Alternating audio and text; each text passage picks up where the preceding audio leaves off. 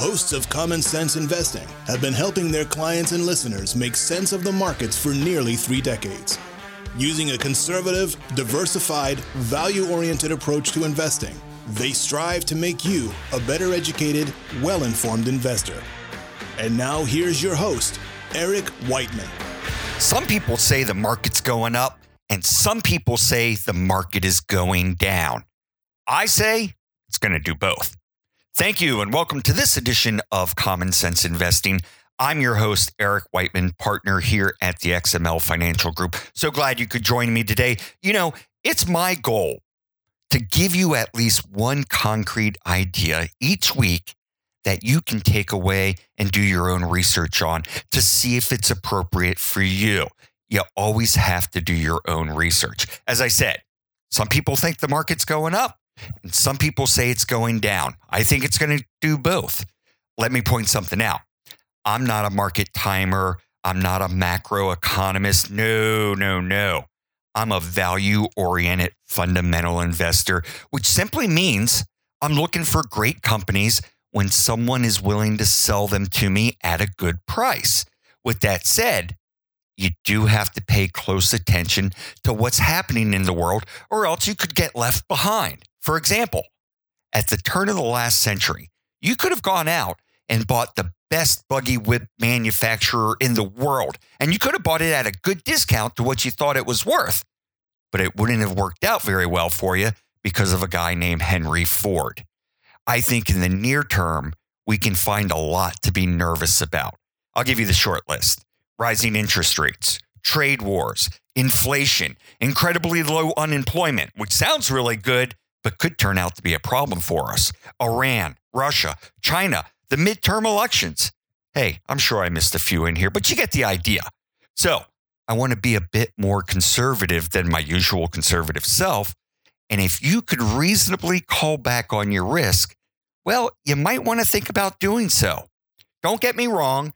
I'm not suggesting you sell everything and run for the hills, but a bit of caution over the next couple of months probably makes sense.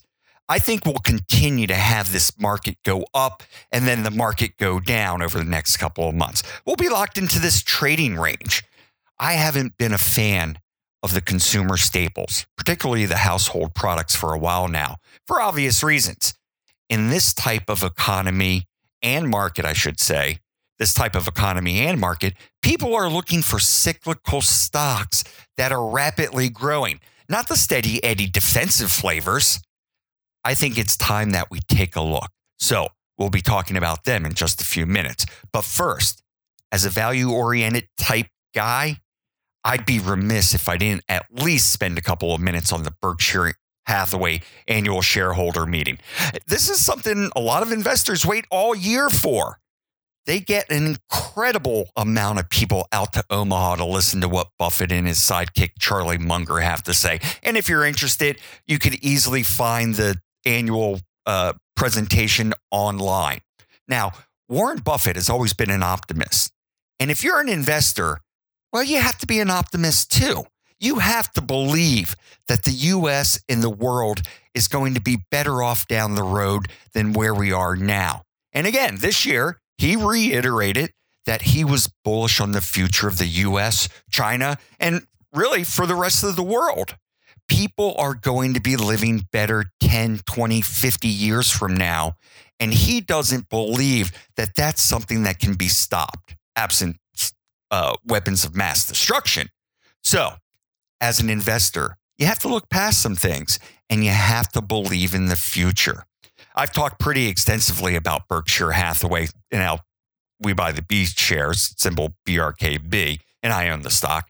I've talked pretty extensively about Berkshire on the show here, as my partner Rob will attest to. Actually, after this show, I think he's going to ask me to go on a Berkshire hiatus for a while.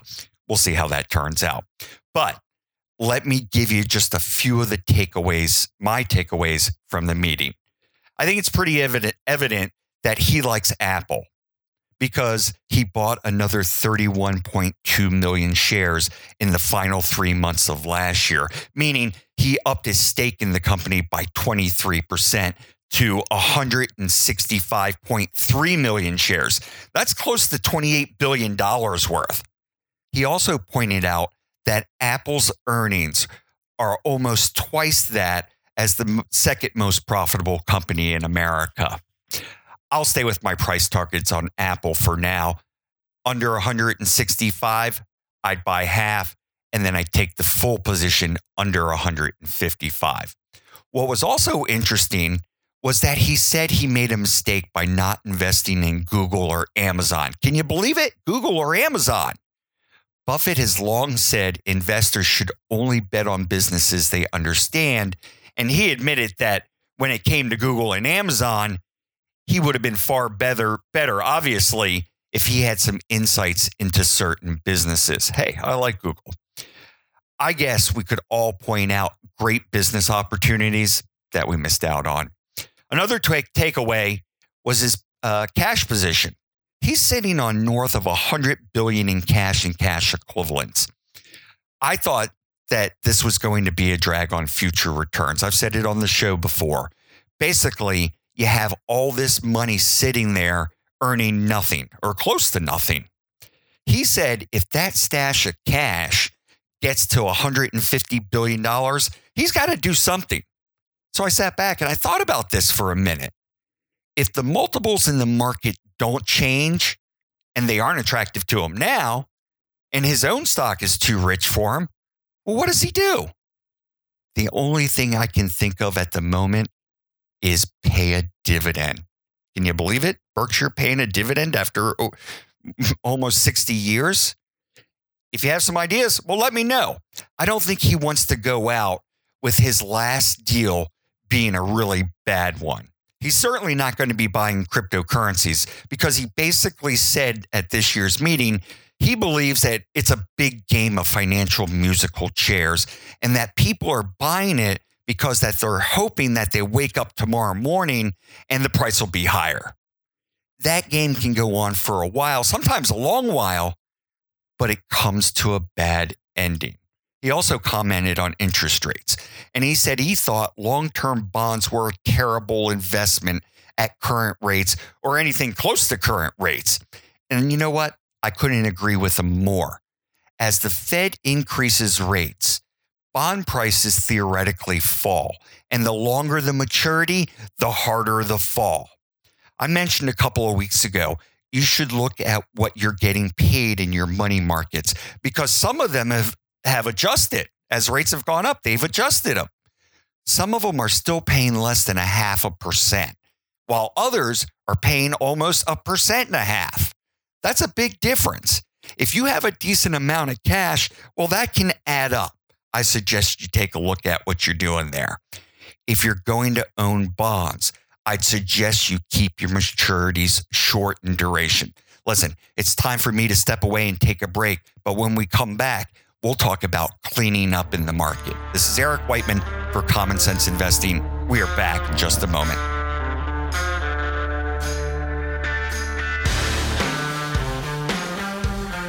You've worked hard. You've saved and invested.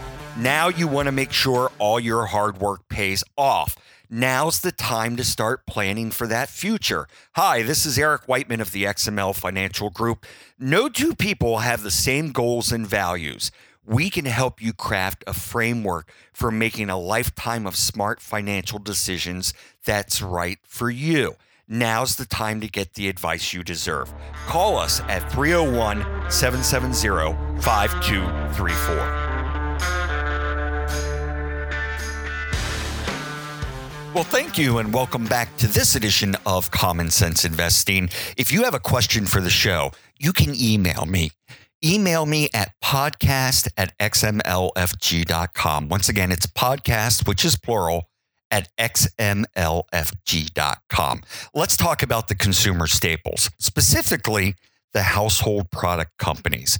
I've railed against the consumer staples, saying that it was crazy to buy them at 20 times or 25 times earnings for these slow growers. Now, since the beginning of the year, these stocks have just gotten crushed. We're talking about companies like Procter & Gamble, Clorox, Colgate-Palmolive, Kimberly-Clark. Heck, Procter & Gamble is down over 20%. At this point, I think we need to take a look. This year has started out pretty well for the group. Almost all these companies have reported revenue ahead of estimates, and we're starting to see sales pick up. You've also seen some pricing power, which is going to be key in keeping rising commodity prices in check. And the market has basically ignored them. They haven't rewarded the group for improving operating fundamentals, and the household products group is at the cheapest level this decade. That's why we're taking a look. Compelling valuations and improving fundamentals. Let's set the table here. Operating pressures have been weighing on the group. You've had increasing raw material cost, which has narrowed margins over the last several quarters. And in response, you've seen several companies implement wide-scale cost-cutting and focused on productivity improvements. And a few have been able to pass the cost along. This is very much a competitive group we're talking about. So they're constantly working on improving and differentiating their products. A lot comes down to advertising too. Let's talk about the four biggies in the group. Clorox, which is symbol CLX, Colgate, symbol CL, Procter & Gamble, symbol PG, and Kimberly-Clark, KMB. Let's start off with Colgate. Again, symbol CL. It's trading around $62 and it's paying a 2.6% dividend. And even though the stock has gone from around $78 down to $62, or down better than 20%, I think I still have to pass on it. Earnings are projected to be $3.17 this year and $3.42 next, which means the stock is trading hands at 19 times this year's earnings and 18 times next year's earnings, if those estimates are right. They'll probably grow a little faster than some of the others because of stock buybacks and some other things, but it's still too expensive for me. Another one I think I'll pass on is Clorox, symbol CLX. This stock is trading at about 119, and earnings here are projected to be $5.73 this year and $6.37 next year. So that translates to about 20 times earnings this year and 18 or 19 for next. All these companies usually trade at higher multiples than the market because of their dividends, the quality of their balance sheets, and their predictability. All qualities I think you should pay up for. In the case of Clorox, I think it has the weakest balance sheet of the four that we're talking about today. And it's not horrible by a long shot. It's just not as good as the other three. Clorox, symbol CLX, also pays a 3.2% dividend, which is better than what Colgate pays. Kimberly-Clark, KMB. This is one I'd look at and something that you might want to consider if it's appropriate for your portfolio. Kimberly-Clark is trading at 102, about 102. So it's down about 17% from its high at the beginning of the year, but it's also been falling since last summer when it hit 134. Now, the analysts are guessing that they make close to $7 this year and $7.20 next year. So they're guessing that it's going to grow its earnings at about 4%. That's about what you'd expect from this group. Let's face it, people are only going to wash their hands and brush their teeth so many times in a day. But you put that 4% type growth with a 3.8% dividend, you're getting almost an 8% type of return, assuming the multiple doesn't change. That multiple has been lower. It's gotten down to about 12 times during the great financial crisis, but we're pretty darn close to that now at about 14 times earnings. I think I'd be nibbling here. Don't think that you're going to get a quick pop in the stock. These companies are long-term investments. Kimberly-Clark has that big dividend. Value Line gives them an A++ for financial strength, 40 for earnings predictability, which is really low for this type of business, and a 1 for safety. My favorite out of the group would be Procter & Gamble, symbol PG. The stock is trading around $71 and it's paying a 4% dividend. Earnings are expected to grow at about 6% between this year and next, going from 420 to 447. Remember, those are estimates. They're not written in stone. So the stock trades at about 16 or 17 times this year's estimates and about 15 or 16 times next year's estimates. That's the lowest average over the last 15 years. In my opinion, they have the best product line with brands like Tide, Crest, Charmin, Downy, and about 65 others. Procter & Gamble has also been the one that's been in the news the most over the last 6 months. And that's because Nelson Peltz was awarded a seat on the board after a well-publicized proxy fight. He'd been calling for a more aggressive growth plan because P&G's top line had become stagnant. So as a result, the company reiterated its goal of implementing strategic growth measures to make the business more productive and efficient. So in sum, I think you can start nibbling here under 67, and I think you can start nibbling here, and under 67, I'd own a full position. Again, you have to do your own research and decide what's best for you. If you need some help, well, give us a call. That's about all we have time for today. We'll be back next Wednesday. Until then, remember, it's just as important to protect your assets as it is to grow them.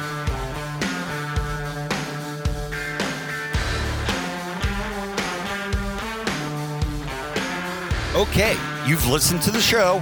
Now it's time for the really good stuff. So listen up. It's the disclosures.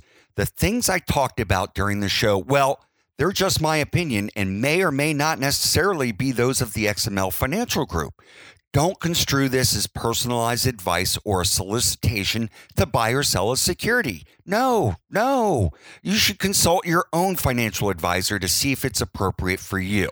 It's also not a substitute for tax or legal advice. I'd suggest you get someone who's qualified in these areas so you can get the advice you deserve. When you're talking about asset allocation, diversification, rebalancing, they don't guarantee better results and they don't eliminate the risk of losses. In investing, there are no guarantees. Just because you use these strategies doesn't mean you'll outperform someone or something who doesn't. XML Financial LLC is an independent registered investment advisor.